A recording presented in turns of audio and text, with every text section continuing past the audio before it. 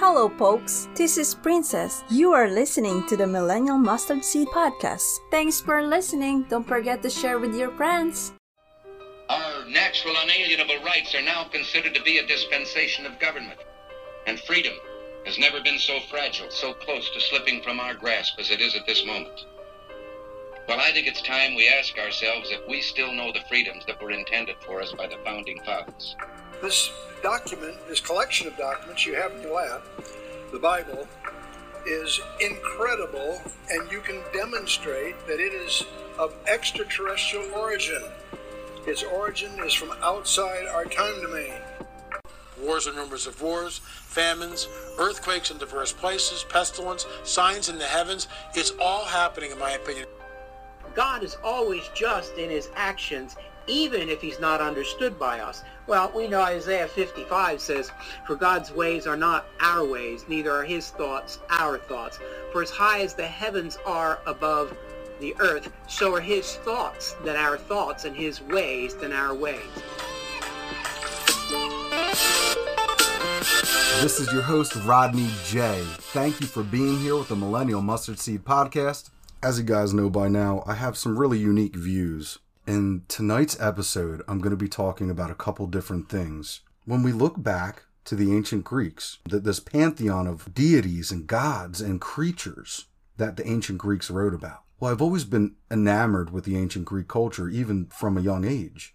I couldn't help but notice as I started to look into other ancient cultures, ancient India, the American Indians, the ancient Chinese, the Norse, the ancient Europeans, Africa.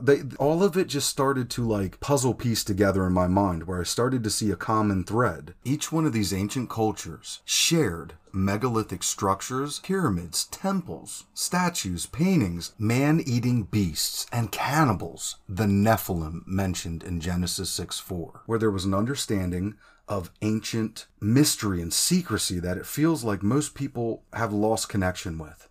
God covers these topics in his word. He wants his people to be prepared and to have understanding, for us to be wise as a serpent but as harmless as a dove, for us to seek and search and look through the word in order for us to make sense of the things going on in our lives. You see, the Bible is a supernatural document. It speaks to every generation since the beginning, since it was written. If we've lost anything as a whole, as a people, it's the wisdom that comes from fearing the Lord and studying his word. We see the decay of all of our generations because of the rejection of the word of God. Without the foundation of the Bible, without moral accountability, there comes confusion and lawlessness. Now, let us consider, as the years go on, and I look back at some of these strange phenomenons that have happened. The blood moons come to mind. This was just a few years back when there was blood red moons that the world observed together, and they fell, strange enough, on Jewish holidays. And we can't forget the great American eclipse. I believe that this was a sign of judgment to come. The Bible says that there will be wonders and signs in the heavens in the last days. There's been a great trial and a tribulation that faces the world. It knocks on everyone's door at this point. There's pestilence and famine, bloodshed, war, rumors of war. It seems to never end. And then there's this sickness and the death that we're always hearing about every time we turn on the news. It's almost like these strange stargates have been opened up to accelerate time. Almost as if some strange supernatural creatures are stepping through and setting the stage right before our eyes. They're moving behind the scenes, but effectively. I think it's important to think outside the box, to rattle the cage a little bit, and consider things that may seem foolish at first glance. The Bible, I believe it means what it says and says what it means. Let's take a quick listen to Revelation 13. Revelation 13. And I stood upon the sand of the sea, and saw a beast rise up out of the sea, having 7 heads and 10 horns, and upon his horns 10 crowns, and upon his heads the name of blasphemy. And the beast which I saw was like unto a leopard, and his feet were as the feet of a bear, and his mouth as the mouth of a lion. And the dragon gave him his power, and his seat and great authority. And I saw one of his heads, as it were, wounded to death, and his deadly wound was healed.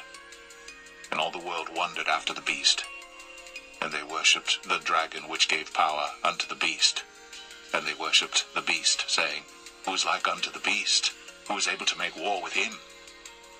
And there was given unto him a mouth speaking great things and blasphemies, and power was given unto him to continue 42 months. And he opened his mouth in blasphemy against God, to blaspheme his name and his tabernacle, and them that dwell in heaven. And it was given unto him to make war with the saints, and to overcome them. And power was given him over all kindreds and tongues and nations. And all that dwell upon the earth shall worship him, whose names are not written in the book of life of the Lamb slain from the foundation of the world. If any man have an ear, let him hear. He that leadeth into captivity shall go into captivity. He that killeth with the sword must be killed with the sword. Here is the patience and faith of the saints. And I beheld another beast coming up out of the earth, and he had 2 horns like a lamb, and he spake as a dragon. And he exerciseth all the power of the first beast before him, and causeth the earth, and them which dwell therein, to worship the first beast, whose deadly wound was healed. And he doeth great wonders, so that he maketh fire come down from heaven on the earth in the sight of men, and deceiveth them that dwell on the earth by the means of those miracles which he had power to do in the sight of the beast, saying to them that dwell on the earth that they should make an image to the beast, which had the wound by a sword, and did live. And he had power to give life unto the image of the beast, that the image of the beast should both speak, and cause that as many as would not worship the image of the beast should be killed. And he causeth all, both small and great, rich and poor, free and bond, to receive a mark in their right hand, or in their foreheads, and that no man might buy or sell, save he that had the mark, or the name of the beast, or the number of his name. Here is wisdom.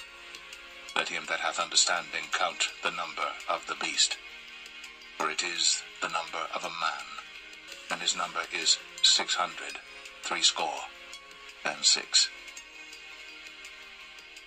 This makes me wonder quite a bit.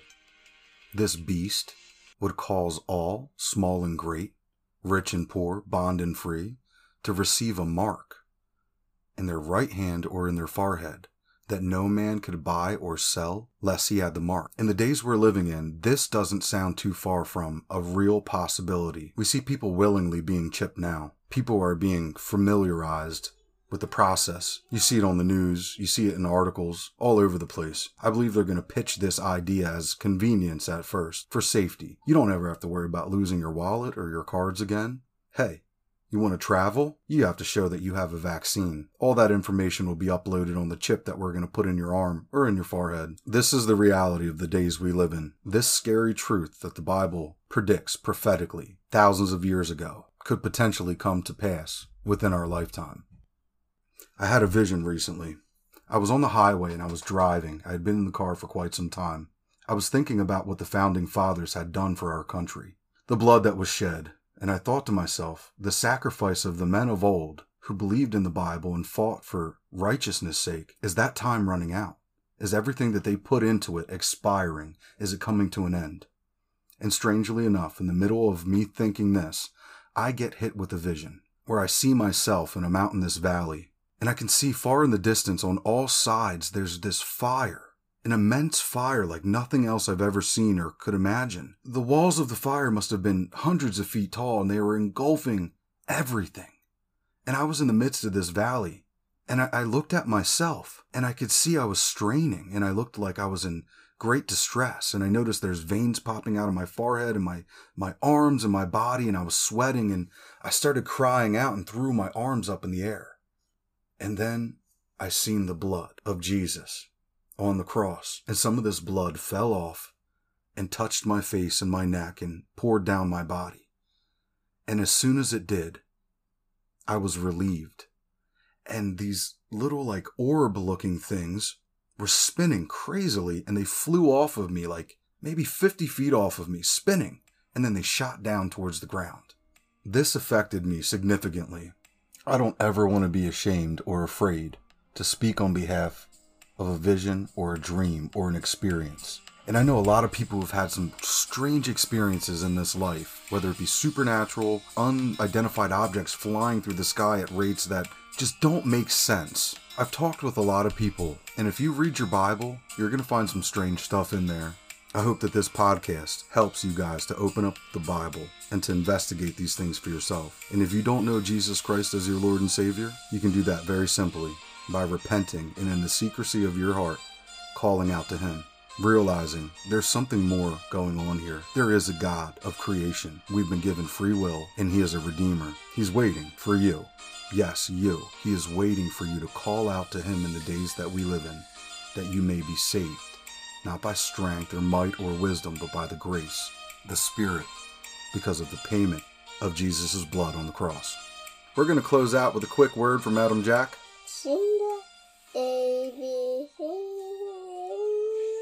Well, he's really shy, and he gave it a shot. It's the first time on the microphone, you know. Thank you for being here with the Millennial Mustard Seed Podcast, coming to you from hostile territory in southeastern Pennsylvania. God bless you, and good night.